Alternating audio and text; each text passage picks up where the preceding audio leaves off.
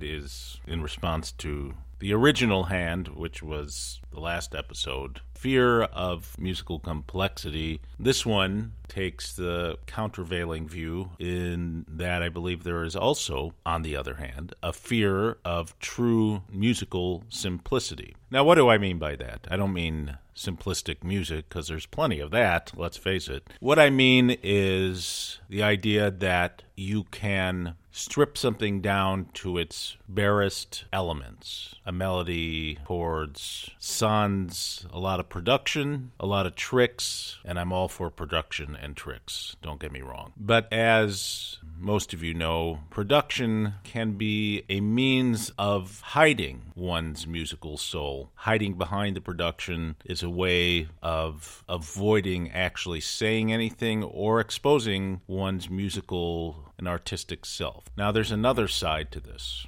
lack of simplicity, and that's in an area called modern classical or contemporary music, in which composers long ago gave up on the idea of writing melodies that are direct and memorable. A tune. Now, what's wrong with a tune? I started out improvising something there, something like this, but that's not exactly it. All that filigree doesn't really change this.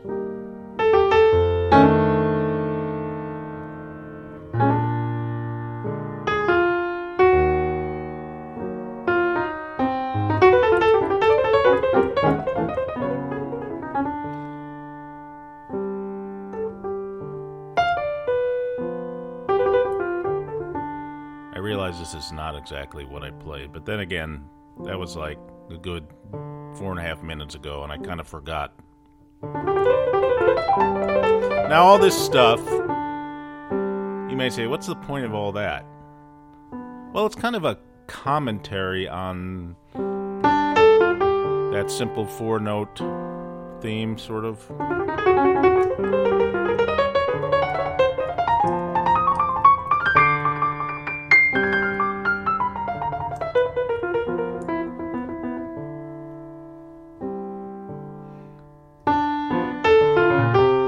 Then I went to this chord changes.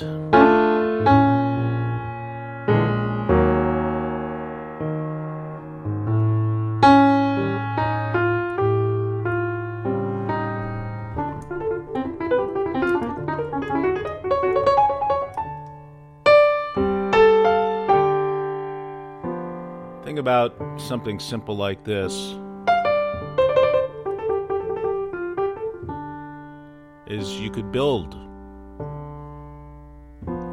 something more complex upon it.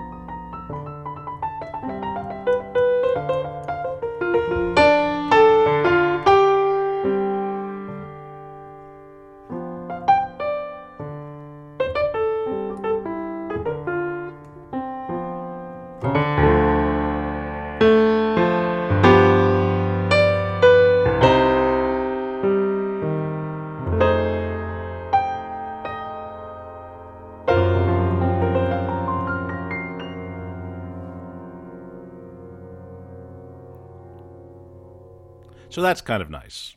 Took a simple, basically a 4-note motif. Well, if you add that part to it, it's a 2-part motif, kind of a question and answer, call and response. And then I just built something upon it. But as complex as some of the passage work was there, the simple musical line was easy enough to follow. Why is that important? It's because if your fundamental musical statement, your theme, is impossible to follow, you have no narrative. You have no story that we, the listener, can grab onto. It would be like having a character in a story, whether it's a novel, a screenplay, or whatever, who simply was impossible to identify. Maybe this character had so many traits, was not the same person every time you saw them. They looked different, had nothing that you could grab onto or identify with. So the idea to me of starting with simplicity, or at least something recognizable, the power of it is that we can follow along. We can go on a journey with that character, that theme. So when I spoke of modern classical music, which is a contradiction in terms when you think about it, but composers being afraid of simplicity, a simple, memorable theme that you could follow. What this is really about is they've lost touch with the fundamental aspect of making music, which is melody and soulful melody, melodies that we could sing. Now, this does not mean that every melody you write is singable. There are numerous examples in classical period music, jazz, where the melodies are complex, say bebop melodies, say something like Charlie Parker's Confirmation. Da-da-da-da-da-da-da-da-da-da. Now, that's not something you would probably go whistling unless you were a bebopper yourself. But normally, those kinds of melodies, or say the melody in a fast Beethoven scherzo in a symphony or a piano sonata, those are effectively kind of dance movements, more rhythmical in nature. The fundamental thing about that is the rhythm. But when we're talking about slower song-like movements or even medium-tempo song-like movements, if the melody itself is impossible to discern, you've got a problem. My point is, we shouldn't be afraid of musical complexity, but we should always remember that musical complexity has to arise out of fundamentally simple, discernible musical ideas.